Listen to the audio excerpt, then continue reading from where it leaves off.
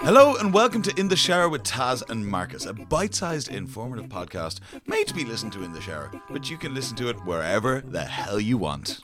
The whole point of this podcast is that we take the mysteries of the world. Listeners send in questions they've always wondered the answer to, and we debunk them in a bite-sized little chunk. Thus far, we've answered questions like: Which came first, the chicken or the egg? do parallel universes exist? Why do farts actually smell? What are allergies? Do plants have feelings? And loads more. I suppose you could say. We expand your mind while you wash your behind. And this week, listeners, is no different. We are getting squeaky this week. This question comes all the way from Limerick from a Mr. Colin Hand. And he wants to know, why does helium make your voice go squeaky?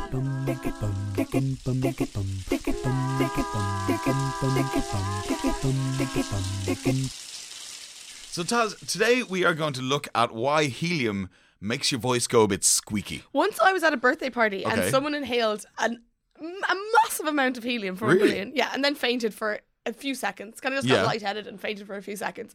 And then he woke up and his voice was squeaky and he panicked. Didn't know why his voice was squeaky, and we just pants. Oh my God, that is a hell of a way to start an episode. that escalated quickly. Jesus, what age was he? 7.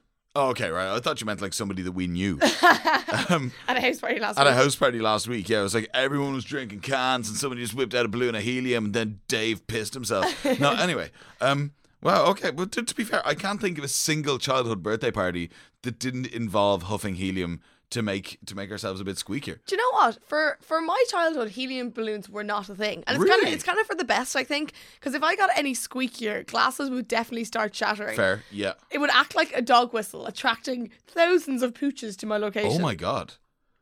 Oh, I never thought about that. That's a real life superpower. You could be like, you know, there's like Batman and Spider-Man. You could be like Catwoman and Dogwoman. You could be Dogwoman. That would be amazing. Just imagine, it'd be like the bitch. Dogwoman.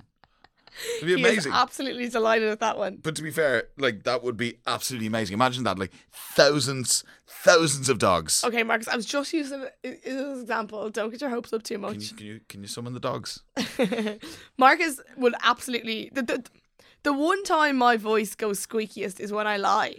I cannot get away with lying at all. I will, somebody will ask me, did I go out last night in work? And I'll say, no, I didn't go out last night.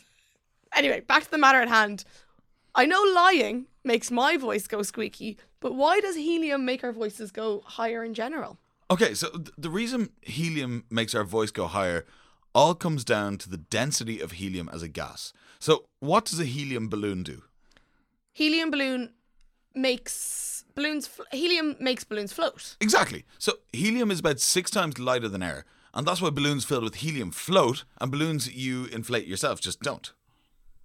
Ah, right. Okay, so why exactly does it change the pitch of your voice? And also, how much helium would you have to breathe in to fly away? Is that a possibility, like Willy Wonka style? That was terrifying, wasn't it? Who was it? Was it Violet in Willy Wonka? No, it was Charlie. It was Charlie. Oh yeah, he drinks the soda. Him and the granddad drink. Yeah. Anyway, listen, that's a And you have question to for burp to let them down. that's a question for another episode. The pitch of your voice is determined by 2 factors, right? Yeah. The first is your vocal cords, which are kind of 2 flaps of cordy like skin in your larynx, Lovely. which vibrate at different tensions to generate sound when air passes through them from your lungs. So they vibrate in a frequency called hertz. Normal human speech, I think, resonates between, I think it's like 400 and 8,000 hertz. Okay. So 400 being the lowest and 8,000 being the highest. Okay. The second is resonance. Okay, right. So 2 factors: your vocal cords and resonance. And resonance, as in when you shout in a cave and your voice resonates around the place. That's exactly it, but on a much smaller scale. So we all have resonant cavities in our bodies. For example, our mouths, necks, nasal cavities. I have some cavities in my teeth. If there's any dentist listeners out there that want to help a shower gal out. I don't know if tooth cavities count as. Anyway, helium doesn't change anything about you physically, right? Your lungs and your body and your mouth and your vocal cords all stay the same. But the difference is the gas you're putting through your vocal cords, which changes the frequency at which they vibrate based on density. So, since helium, you said, is much lighter than air, that's the reason it floats in a balloon. It's a much lighter gas. It doesn't move your vocal cords as much. So, when air is pushing through your vocal cords, it's heavier, so it's moving them more. Helium is a lighter gas, so it's not moving your vocal cords as much. And that's why the pitch is increased. You absolutely nailed it. Yeah. Okay. So, that's what happens when you breathe in a really light gas. But could you theoretically deepen your voice with a dense gas? You actually can. You actually properly can. Okay. So the most commonly used gas for this is called sulfur hexafluoride. It's a very dense greenhouse gas. It's not flammable. It's not toxic. It's just, it's a very, very dense gas. It's about 5 times denser than air. So it has the opposite effect to helium. If you breathe it in, you can go full Barry White. Seriously, look up videos. Bang, and the dirt is gone. That's Barry Scott. Anyway, no, it's if you look up videos on YouTube, it's really cool. You can actually like fill a container with sodium hexafluoride, and if you blow bubbles into it, they'll float on top of the gas. But since bubbles aren't airtight, they'll gradually fill with the gas and sink very slowly and pop at the bottom.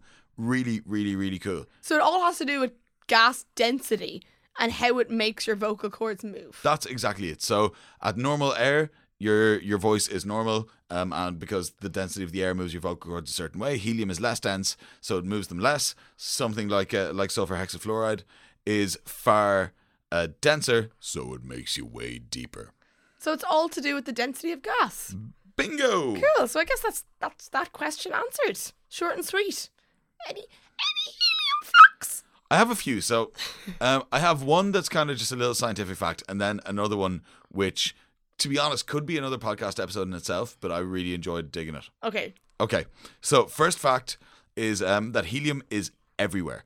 It's the second most abundant element in the universe after hydrogen. So despite how light helium is, it makes up for 24% of the mass of the universe. Holy shit. Mm-hmm. And where does helium come from? Oh, it's a noble gas. It's like it's an element. Oh my God, that's nuts. Okay, next one, the fun one. Okay, do you know the house from Up? Yes. Right. So, in the Pixar movie Up, the old man's house gets lifted off the ground by hundreds of helium balloons, and they end up on this incredible adventure. If you haven't seen Up, I don't know what you're doing with your life. You really should. It's absolutely brilliant. The soundtrack is brilliant. You will cry. You will. It's an amazing, amazing, amazing film. But yeah, you see where I'm going with this? Yeah, that's the movie. Yeah. Yeah, but it's not. It's obviously not possible. Obviously. Well, here's the thing, right? I did a little bit of digging, a little bit of maths, a little bit of research. A building like the one in Up, like a standard house of that size, would weigh about 100,000 pounds. Okay? Yeah. Air weighs 0.078 pounds per cubic foot. You with me so far? Yeah. And helium weighs 0.011 pounds per cubic foot. Okay. A helium balloon experiences a buoyant upward force that is equal to the air it displaces minus its own weight. I feel like this is the Woodchuck episode all over again. So 0.067 pounds per cubic foot of helium balloon, right? Oh my God, okay, Yeah, okay, right. okay. So one more simple calculation. Simple. 100,000 pounds divided by 0.067 pounds per cubic foot. And then you've got what it would take, right? It would take 1,492,537 cubic feet of helium to lift the house. Right. Now, that's just to lift it off the ground. Of course, you'd need some more balloons to get it higher, but that's the minimum. So the house from Up is theoretically possible. So say each balloon occupies 1 cubic feet of air. You could put them in giant helium balloons and you could actually have the house floating house from Up. Can we make it happen? Anything is possible with helium, Taz.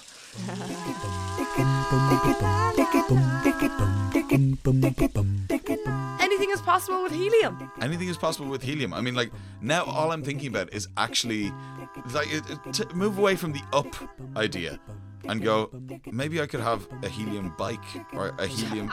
I was thinking the exact same thing. Like, I'm a lot lighter than the house. Well, at least I think I am.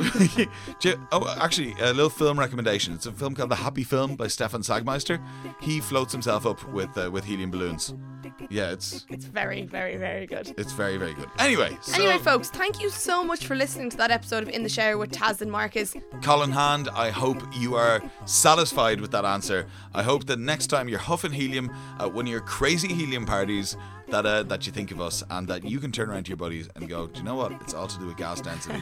And also, I know how many pounds of I know how many cubic feet of helium it would take to lift a house. Absolutely. Guys, if you liked this episode of In the Shower with Taz and Marcus, if you found that explanation interesting, then good news, there's over 40 episodes that you can binge listen to. There's episodes covering every topic you can imagine. You will find out some amazing facts, have some brilliant explanations, and you will be a more interesting dinner party guest if you listen to all those episodes. If you have a question, or you want to get in touch, you want to say hello, you want to do anything at all, do not hesitate to get in touch with us on Facebook. Just look up In the Shower with Taz and Marcus, or if you're on Twitter, it's @InTheShowerPod. Taz, what is the email address? If you want to say hello or send a question to us via email, we are intheshowerpodcast@gmail.com. And as we say at the end of pretty much every episode, all you listeners are invisible to us. We can't see you.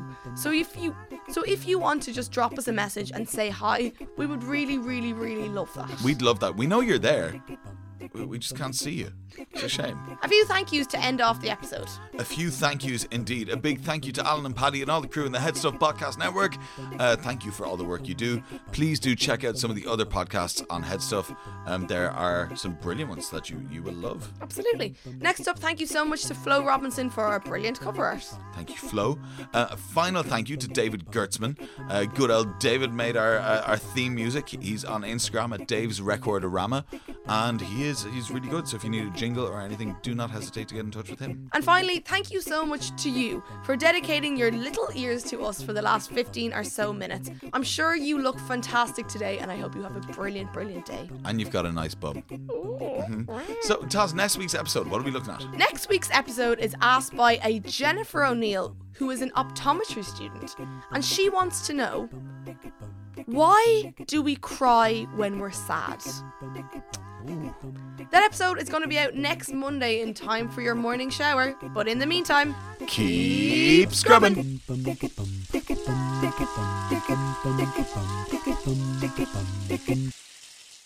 This has been a production of the Head Stuff Podcast Network.